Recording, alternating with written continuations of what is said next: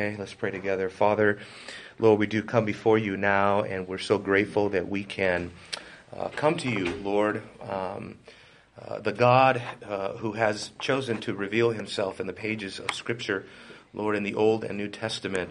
Lord, we thank you that you have given us such an abundant self-disclosure of who you are, what is your plan, what is your purpose, and how everything, Lord, ultimately culminates in the person and work of Jesus Christ. Lord, we just simply pray, God, that you would give us understanding into this great doctrine, this great study, this great hermeneutic, this great discipline of theology, which is known as biblical theology. Help us, give us a mind to understand. Help us to be good Bereans, Lord, just to come to the Scripture humbly and then to test and see if the things that are spoken are conforming to what your word declares, Lord. So, God, help us now. Give us all a mind and a heart to love you and serve you. As Scripture said, that we are to serve you with all our mind, all our heart, all our strength. Father, we give you all thanks in Christ's name. Amen. Amen. So, that is the subject of our study today. You've heard me talk about biblical theology before. We have to make a lot of sort of preliminary observations about what we mean by biblical theology, of course, and we're going to get into a deep definition of what is biblical theology. Let me just sort of set the stage by saying biblical theology does not mean that your theology is biblical. It doesn't mean that you have a sound theology, in other words. Somebody might say, well, you know, I hope my theology is biblical, right? But that is certainly not what we mean by biblical theology. Biblical theology is actually a branch of theology. It's a discipline of theology. Just like systematic theology is a particular school of theology. Biblical theology is another department of theology. We've talked about the different types of theology that are out there, and we'll talk about these a little bit more in depth, but just real quick, just so you can kind of get your bearings. Okay, we know that there is systematic theology. Okay, there's systematic theology. What other types of theology is there? Covenant. Covenant theology, okay. That's interesting. I'm going to put a little asterisk by it, and I'll tell you why later. Okay, because covenant theology is kind of sort of subsumed under systematic theology. In other words, covenant theology is kind of a topic under systematic theology. So, like, for example, we went through systematic theology. We taught Wayne Grudem, and one of the chapters or a couple of the chapters Grudem has is God's covenants with his people. Okay, so it's part of systematic. So, but what else? Systematic theology. Can anybody think of any other schools of systematic or schools of theology? Historical. Very good. Now, by historical theology, Chris, what do you mean? That which was passed down from the early church, what they gathered from Scripture, what's been passed down and what's been taught in the church. Okay, good. Yeah, so it's kind of like it's kind of following a theological development throughout the course of church history, right? And that's what historical theology is all about. So people go back to the patristics, they go back to the apostolic fathers, they go back to the Council of Nicaea, they go back to the medieval times, you know, all these different epochs of church history, okay? What other kind of theology is there? You know? Systematic theology, historical theology. Chris, can you think of one? Put you on the spot since you're a pastor. Some people call it pastoral theology. Pastoral theology, that's good, but again, I would put that under systematic theology. Yeah, because that would be also pastoral, or what they call practical theology, right? Theology that's applied. So I'm thinking of what's known as exegetical theology. Exegetical theology. So you can see from these theological camps, right, that these are schools of theology. You see what I'm saying? The person that's engaged in historical theology is not just worried about systematic theology. His view is what's going on throughout church history, right? Systematic theology is not concerned with historical theology primarily. They're concerned with how does the Bible inform any given topic of theology. So it's more of a canonical study, meaning it's limited to the teaching of Scripture itself. Okay, so and then, of course, we add to this biblical, right? biblical theology. And that's what we are really going to be looking at. What today is going to be sort of an explanation. We could even say the why of biblical theology. Why is it important for us to do biblical theology? Why is systematic theology not enough? Why do we need to go to biblical theology in addition to systematic theology? Why do we need to add that? And I'm going to have 3 or 4 different areas that I can think of right off the bat why we need to do biblical theology as well. And these are practical kind of observations: ministry, theology,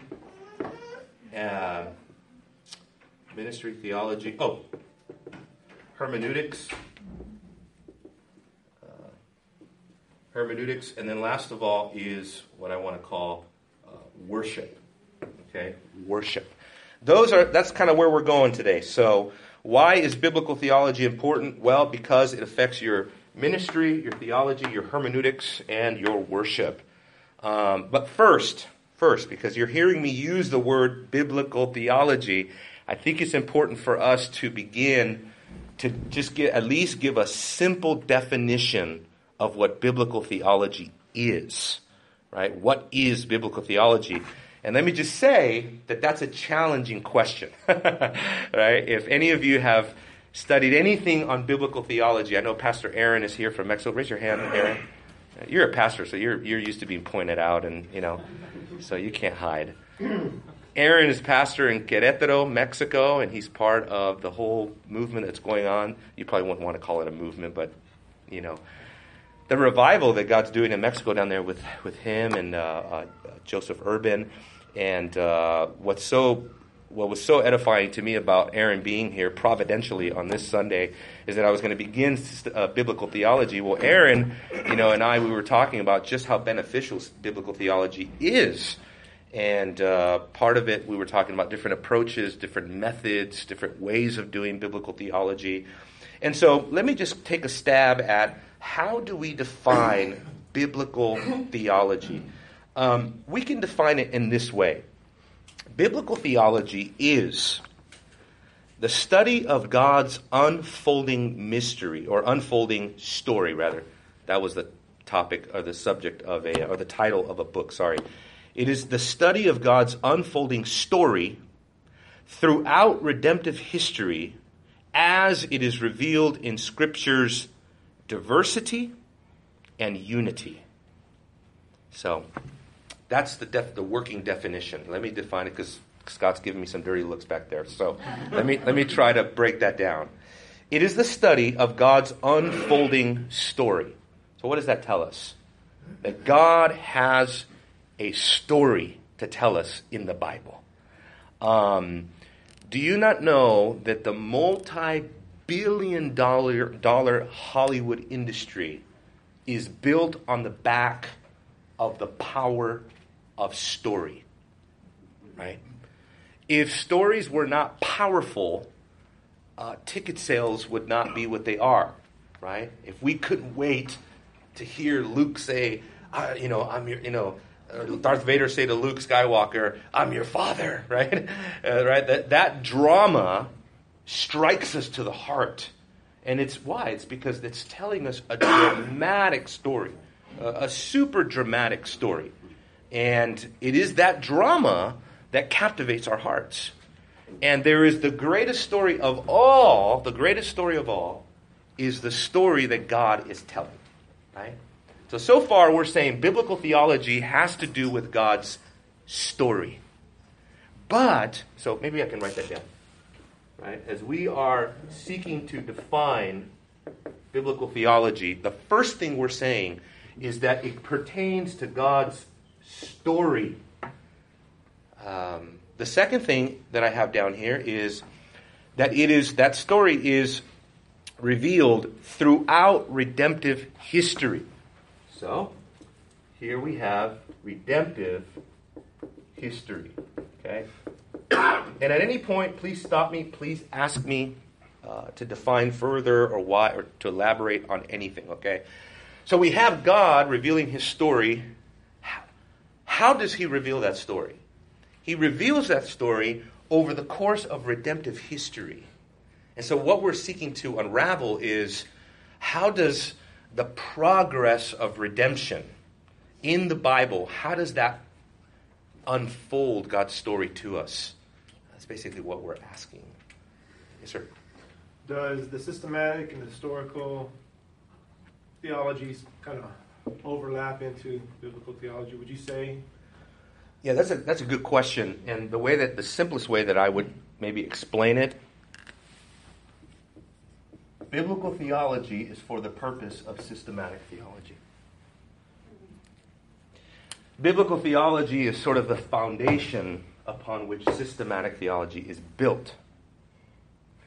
Because one of the things that systematic theology does is, as you know, it takes a doctrine, okay, any doctrine, let's say the deity of Christ, and then it takes from the Bible and all the 66 books of the Bible, let's say those are all books, and it seeks to pull from every section of the Bible to inform that one doctrine.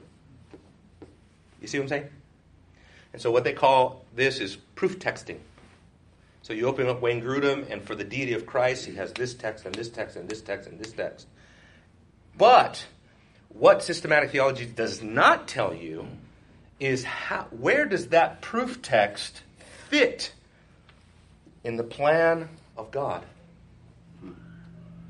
Where is that proof text? What significance does that proof text have in the great story of God? Some people call it the meta-narrative of Scripture, right? The overarching story of the Bible. Systematic theology is not going to tell you that. You have to go to biblical theology to lay the foundation, you know. So then biblical theology will define your systematic. Would that be? Biblical theology is the foundation upon which systematic theology is built. Okay.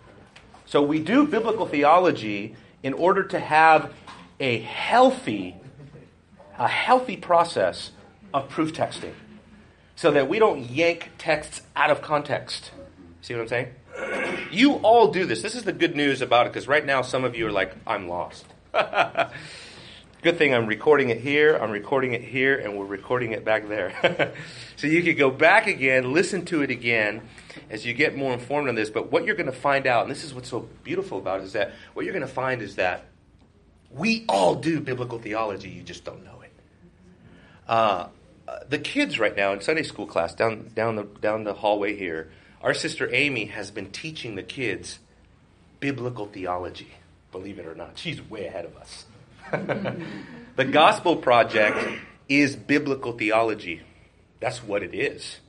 It is seeking to find how the story of God leads to Christ at every stage of the story. You see? So, let me go on with the definition. So, biblical theology is the story of God as it unfolds throughout redemptive history. And then, let me erase this. Watch this now. As it is revealed, right? As it is revealed in Scripture. This is a very important part. We're going to get to this. So next week, our entire time, we're going to be talking about this definition. That's what we're going to do all week next week, is just focusing on not so much the why, right, but the what of biblical theology. We're overlapping a little bit here today, but next week we're going to really jump into the definition of biblical theology and just really explore what have the great biblical theologians of the church said about their biblical theology. So we're going to talk about, what does G.K. Beale say? What does Gerhardus Voss say? What does Graham Goldsworthy say? What do some of these great biblical theologians, how do they define biblical theology, and how have they informed the church? Let me tell you this, if you don't know this by now, biblical theology is sweeping the evangelical church, particularly the Reformed evangelical church right now. How many of you guys know that, or knew that, or were Aaron? Aaron was telling me that it's actually really growing in Mexico. Wow. Can you tell me a little bit about that? Well, yeah. Thanks to the lessons of the academy that Joseph is doing, many people were part of the academy, and now it's open to everybody. But when we started, it was only for men, and many people from all over Latin America were enrolled in the academy, and they were learning biblical theology. Joseph was teaching biblical theology. He was giving an introduction to biblical theology. Yeah. Yeah, it's growing. A lot of people are becoming aware of this. Right. That's right. And as we start developing like why this is important, next week we're going to get into the definition of it, right? And we're going to really start seeing why it's, how that definition of biblical theology, every area that it affects, it's really amazing when you start diving into biblical theology and light bulbs start going off that you've never seen before, and you really stand in awe. And so it is God's story as it unfolds in redemptive history, as it is revealed in Scripture. Now, this point is very important. Why? Because what is theology? Let me ask you all. Can you give me a definition of the word theology? Study of God. The study of God. Anybody else want to add to that? Yes, sir? Revelation of God by God. Revelation of God by God. Okay, I think you're adding a component that's very important. You're right. It is simply the study of God. But what biblical theology stresses is that theology, properly defined, is not simply God revealing himself for himself and of himself, but it is as God has revealed himself in Scripture. So we're limiting ourselves to supernatural revelation.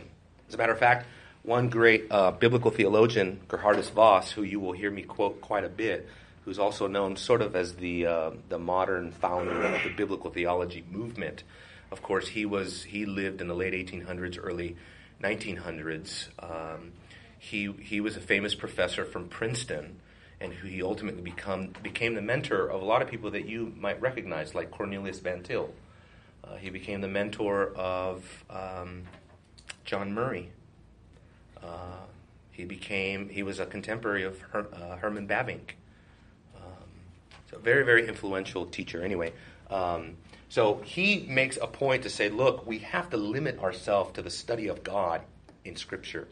Now, to us, it may not have the same weight that it did for him, because what he was battling was a liberalism that undermined the historical reliability of the Bible. Right?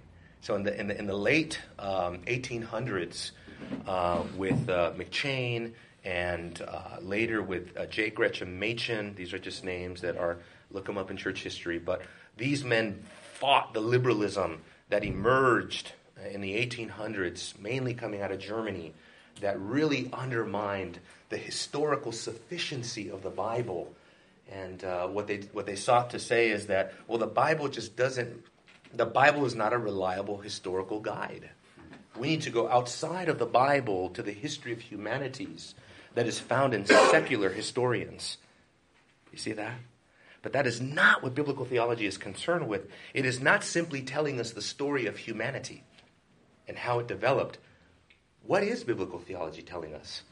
It is telling us the story of God. Amen.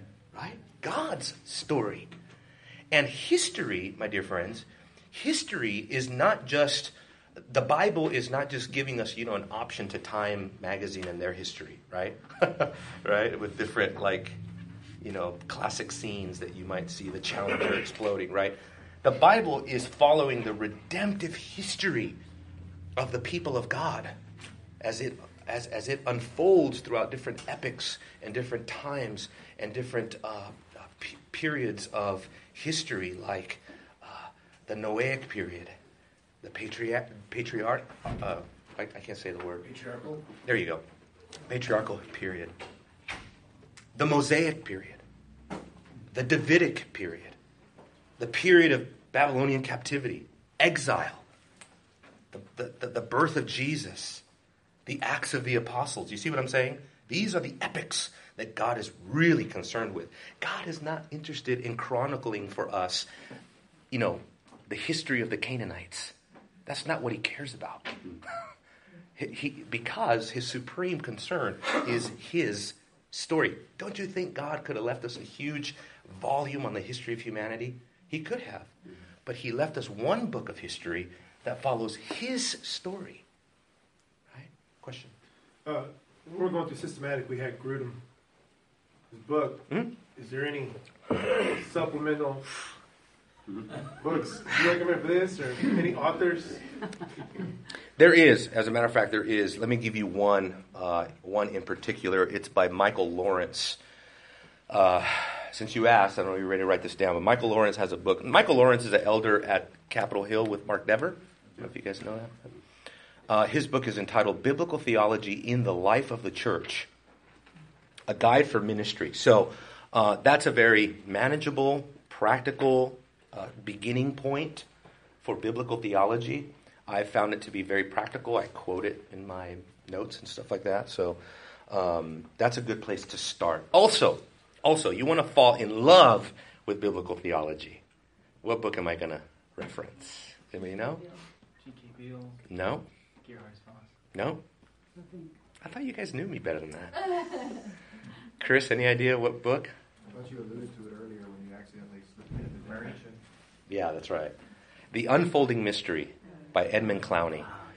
Please get that book, read that book, snuggle up with a cup of coffee, and however it is that you snuggle up, and read that book, The Unfolding Mystery by Edmund Clowney. I tell you, when I read that book, probably, maybe 7 years ago, I was struck by everything I'd been missing. It's just like, I've been missing it.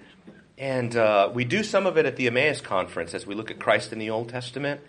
But really, you remember what happened on the Emmaus Road, right? On the Emmaus Road, the disciples encountered Christ, and it says that Christ began to explain to them all of the things concerning himself in all of the scriptures, beginning with Moses and the law and the prophets, right? He begins to expound to them all the scriptures concerning himself. And what happened to the disciples? Their hearts were burning within them. In other words, Jesus opened up the Word of God to them in such a way that they literally stood in awe. They were struck. They had missed it. How do you know they missed it? Because they were hopeless. Remember? He finds them and they're moping. Haven't you heard what's going on around here? Jesus of Nazareth, we thought he was the hope of Israel. And he's like, oh, disciples, right? Don't you know everything that was written about me in the law, the prophets, and the Psalms? You see what I'm saying? And so you get on that Emmaus Road with Christ, and Edmund Clowney does a fantastic job of showing us that. Let's finish up the definition, okay? Not only is it God's story, not only is it God's story as it unfolds in redemptive history, and not only is it as it is revealed in Scripture, but as it is revealed in Scripture's, what did I say? Unity and diversity. Right? Unity and diversity. This is important. This is, if you want to know what keeps theologians up at night, racking their brain and scratching their heads, is how do we approach the unity and the diversity of Scripture? Who can doubt that there is major diversity in Scripture, right? There's lots of segments in the Bible. There's lots of compartmentalization going on in the Bible, right? What covenant are you in right now? Okay. Because you're in the new covenant, a concept like circumcision has gone from the old covenant, where it would say something like, if you do not obey the law of circumcision, you will be cut off from the covenant. Now fast forward to the new covenant. Paul says in Galatians, I think it's Galatians chapter 4, if you receive circumcision, you have fallen from grace. Wow. Same Bible. Because you're in a different covenant, that idea, that doctrine, that principle, that ritual takes on totally different significance for the new covenant believer. You see? And so that's part of it. So we have to understand the unity and the diversity of the Bible. Now, I don't know how we're going to do all this. Everybody got this? Any more questions on this? Any more questions on this? Next week, Lord willing, we're going to really, really tackle the definition. We're going to get way deeper into the definition of biblical theology so that I hope by the time you walk out of here, you're going to know what biblical theology is and what it is not. Okay? Now, let me just get back to the practical points I made here. Why is it important? It's important for ministry. Let me read to you what Michael Lawrence said in the introduction of his book. He says, learning how to do biblical theology is no mere academic exercise. It is vital for your work as a pastor or a church leader.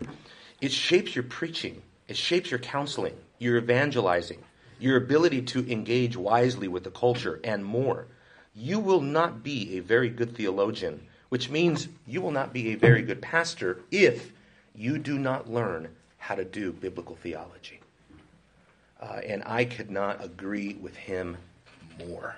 I literally could not agree with him more. So it's important for ministry, how we conduct ourselves in the ministry. But it also is important for our theology, obviously.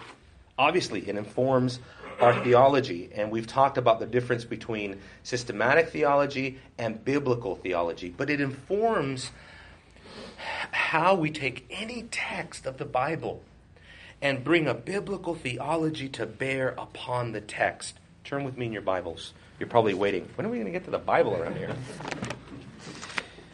You know that we get to the Bible around here.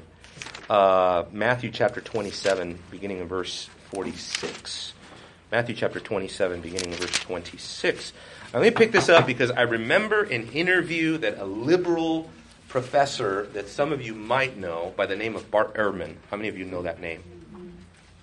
How many of you guys know that name, Bart Ehrman? Quite a few of you. Wow. Bart Ehrman is a very influential, a very loud voice of liberalism today. He's an apostate that left the Christian church and now denies the reliability of the Bible. And he's a textual critic who studied under Bruce Metzger, who is probably the most renowned textual critic of all time. That's what makes him so dangerous. Okay. Matter of fact, when I was doing textual criticism in my Greek class, we had to read the 4th edition of Metzger and Bart Ehrman before he apostatized.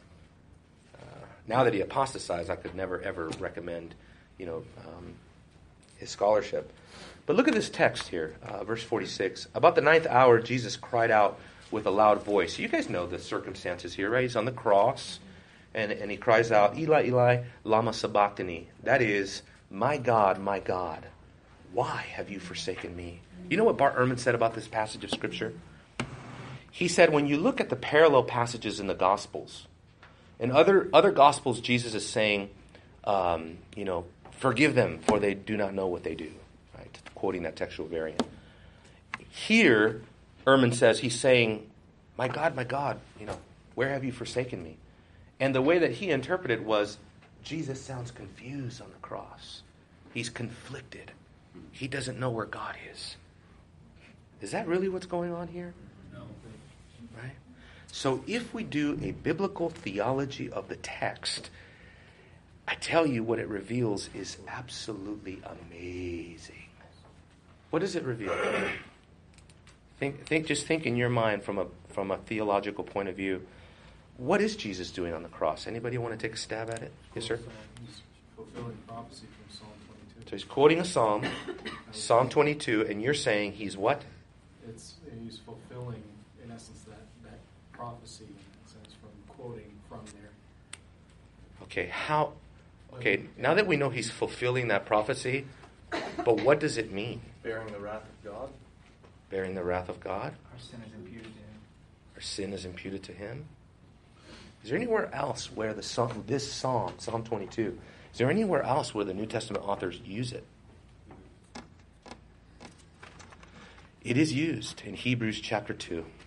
So if you look over to Hebrews chapter 2, this is where biblical theology begins to inform us, right? So, for example, Landon, you mentioned propitiation, right? Bearing the wrath of God. And so systematic theology will take that proof text and say, see, that proof text shows Jesus was suffering under the wrath of God. But that's all the systematic theology typically will give you about that text, right? It will not continue to inform the text from a biblical theology perspective. But if you go to Hebrews chapter 2, the amazing thing is, in Hebrews chapter 2, let me ask you this. In Hebrews chapter 2, is Psalm 22, beginning in verse 11, is Psalm 22 being used to prove propitiation?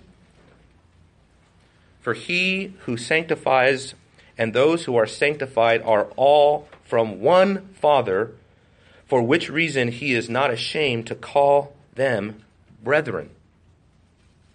Where's the propitiation? Because he says, I will proclaim your name to my brethren. In the midst of the congregation, I will sing your praise. So biblical theologians ask, where did Jesus fulfill that? He fulfilled it already on the cross. When he quoted Psalm 22 on the cross, as we saw in Matthew 27, right? What was he doing? According to this, he was proclaiming God's name in the midst of the congregation. Jesus was singing in the midst of his brethren. Why? Because what Hebrews here is trying to emphasize is not propitiation. What Hebrews is trying to emphasize is Jesus stood in solidarity with us. He is one of us. Go back to chapter 2, verse 5. He did not subject to angels the world to come, concerning which we are speaking, but one has testified somewhere saying, what is man that you remember him? And so right there begins the need for the Messiah, for the high priest, to be a man. Because just as our high priest was humbled and crushed and then exalted, what the solidarity of the Messiah with his people tells us is that we too, though we may be crushed, we will be vindicated. It gets deeper than that. Because if you look at what Hebrews is doing, look at verse 13. And again, and again, he quotes this verse now. I will put my trust in him. And again, behold, I and the children whom he has given me. Now what's he quoting? You see the cross references, right? What's he quoting there? Isaiah chapter 8. What in the world does Isaiah chapter 8 have to do with Psalm 22? Anything? Yes, it does. Because in Isaiah chapter 8, guess what? The messenger, the prophet of the Lord is saying. What he's saying is that he will be vindicated with the remnant that God delivers. So Psalm 22 is telling us that Jesus stands in perfect solidarity with his people.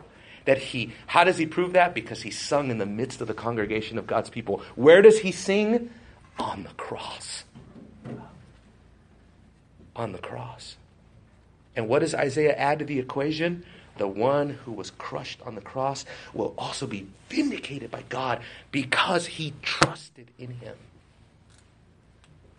That's what biblical theology can give you. That's not what systematic theology can give you. And usually does not. So that's just kind of a slice, right, of how one verse is informed by biblical theology. Because we went back to its redemptive historical position, and we saw its significance canonically in the Scriptures, And then we also understood both the unity and the diversity of Scripture, right? How Psalm 22 and Isaiah chapter 8 and Hebrews chapter 2 and Matthew chapter 27, all, though they are different and come from different epochs, different covenants, different periods of time in redemptive history, still contribute to the overall unity of the message. Any questions?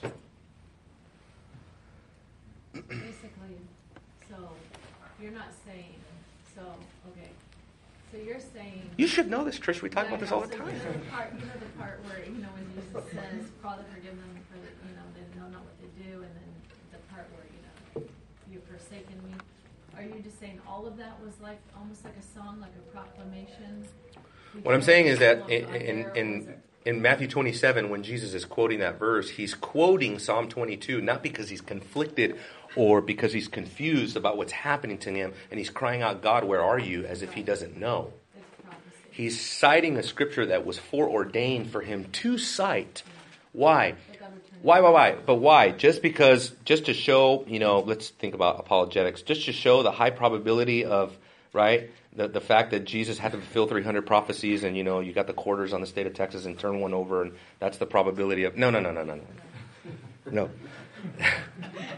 It's because he's trying to show us that there's a theology, that he's doing something along a biblical theological line.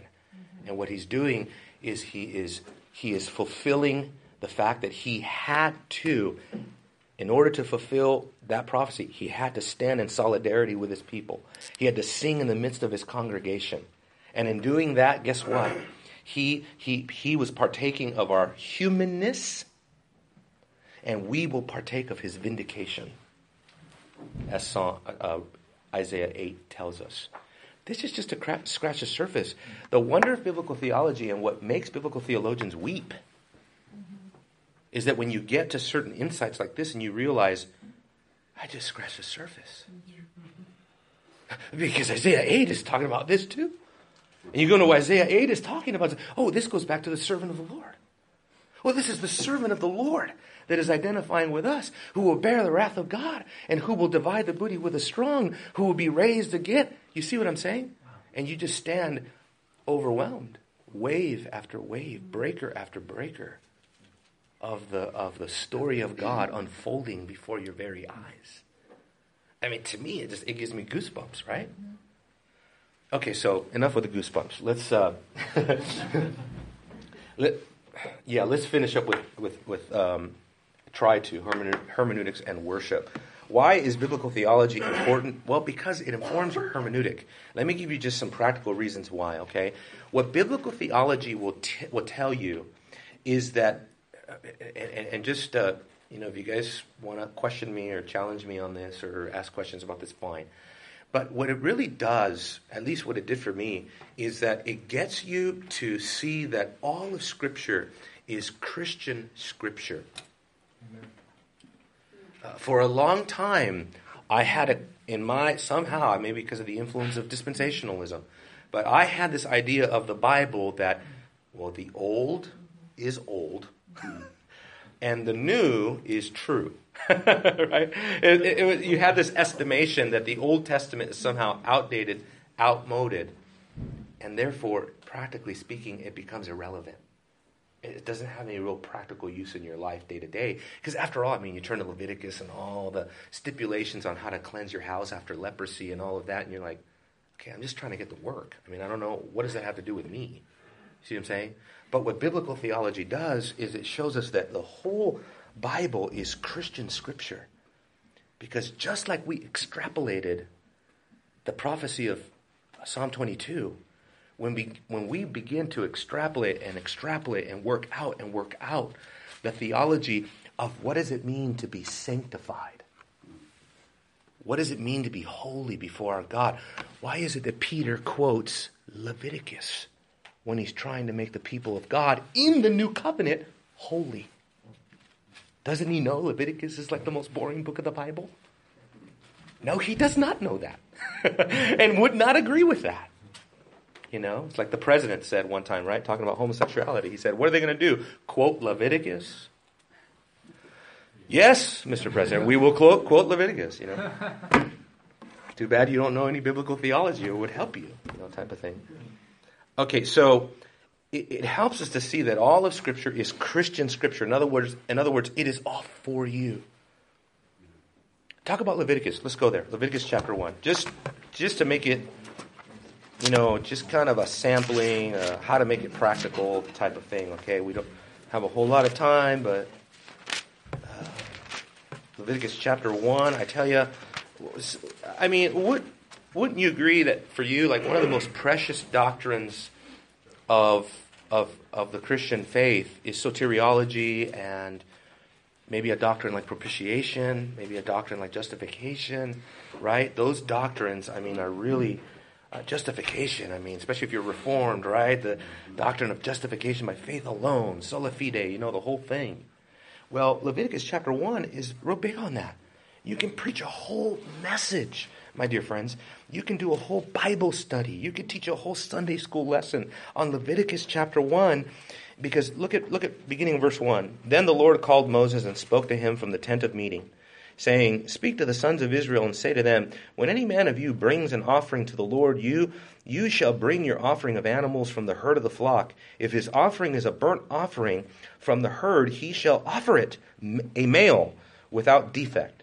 He shall offer it at the door of the tent of meeting. This is the all-important statement. So that he may be accepted before the Lord. The concept of being accepted before the Lord is probably the most important concept in the book of Galatians. Galatians is all about being justified before the Lord in the sight of God. But where does that language of Paul come from? Does Paul just make it up? Right? No, it comes from Leviticus. It comes from the Old Testament that tells us what we must be if we're going to be accepted before the Lord. We have to have our sins atoned for. We must be cleansed. We must be sanctified. We need to have an atoning sacrifice. You see how? Right? So, that's right. The other beautiful thing, and it's part of it too, but we already talked about the unity, but part of the hermeneutical importance of biblical theology is that it tells us something about the organic unity of the Bible. The whole Bible, we should, as Christians, our hearts should just really just rise in this, because the whole Bible is connected. It is an organically connected book. Every part of the book has some ramification for another part of the book. You see, God did not, and this is where sometimes our theology is very, is very Marcion, right? Marcius was he was a heretic of, I think, the 3rd century that believed that the Old Testament had an evil God, judgmental God, a bad God, and the New Testament had a loving God, a good God, and so that led him to great theological error, and so this is like the opposite of that. This is telling us, no, the whole Bible is connected. Like Legos, it all goes like a puzzle. It all goes together. It has to go together, right? And we're going to spend a lot of time looking at that. The other thing is that it helps us to see that all Scripture is bound to the plan of redemption. The plan of redemption. That God is working out everything according to His marvelous plan. In the ladies' study, we talked about the Great Commission. And one of the things that I try to point out in the book Convert is that when a person gets saved, it's a lot more than just an individual religious thing has happened. Right? I don't know how long it took me to kind of get that. That when I got saved, it's a lot more than just a religious thing happened to a 19-year-old Mexican guy at the corner of his bed at whatever time at night. Right? And that he became religious. Right? It is that I was brought into the stream of God's redemptive plan for the world. And what is that plan? Well, the plan is that He's making a new humanity in Jesus Christ, comprised of Jew, Gentile, male, female, bond and free, slave, Scythian, barbarian, right? In which there is no distinction. We are all one in Him. This is a new humanity, a new race, a new nation that he is building in Jesus Christ. That's what biblical theology helps us to do too, is to recognize that everything is bound to this plan of redemption. And then the other thing that biblical theology helps us to see, and I'll point this out in terms of hermeneutics, because we're going to take a very Christocentric hermeneutic to biblical theology. That is to say, any topic of the Bible, any topic of the Old Testament, for example, has some sort of Christocentric thrust. In other words, it's Christ-centered. It's about Christ. And the Bible is telling you to do that. Because of places like Luke 24, 1 Peter chapter 1, many, John chapter 5, Jesus says, the scriptures testify to me. And all the different texts that show us how to do Christ-centered hermeneutic. So that is also a big part of it. Any other questions, comments, statements? Yes, sir. Just kind of speaking to the unity of Scripture. Mm-hmm. And you alluded to the dispensational error. I definitely see that for sure. And when I came to the understanding that the Bible is united, that there is no division in that sense, it really did open my heart up to a better understanding and also to more deep worship, which I think I like about. Oh, that's my last one, yeah. You're stealing my thunder now. Sorry. It's okay. My thunder's not going to be that impressive. We got a minute. But, that's one thing that I'm really looking forward to in this, is seeing the true unity of the Scripture and the true unchangeableness of God. Yes. Revealed in the Scripture. Yeah, that's right. And when I talk about worship, it affects our worship. The reason I'm saying that is not just because it's kind of like a nice ending point, in a Bible study, but because when you read the Psalms, you find it in the prophets, you find it in the historical books of the Bible, like Chronicles, when the prophets and the priests and the people of God are rousing the people to worship God. I can show you verse after verse after verse after verse where what they say is, recount the deeds of the Lord. Tell of his wonderful works, his mighty deeds. And a lot of times they go back and they reflect on the Exodus, the judgments, the plagues, the deliverance, the parting of the Red Sea. These historical events in the Bible were meant to cause the people to soar in worship of their God, because they saw the redemptive historical unfolding of the purpose of God on planet Earth. And it's all connected. Who did that? I mean, who in the Bible can you think about that really to explain who Jesus was, felt the need to have to give us a whole history of the Bible? Stephen. Acts chapter 7. How does Stephen arrive at Jesus' messianic kingdom and his reign? He arrives there by going back to Abraham. He starts with Abraham. 50 verses later, he gets to Christ. And what he was saying was, look at what God has done. If you don't acknowledge Jesus as the Christ, what he's saying is, you are out of step with God's redemptive historical plan.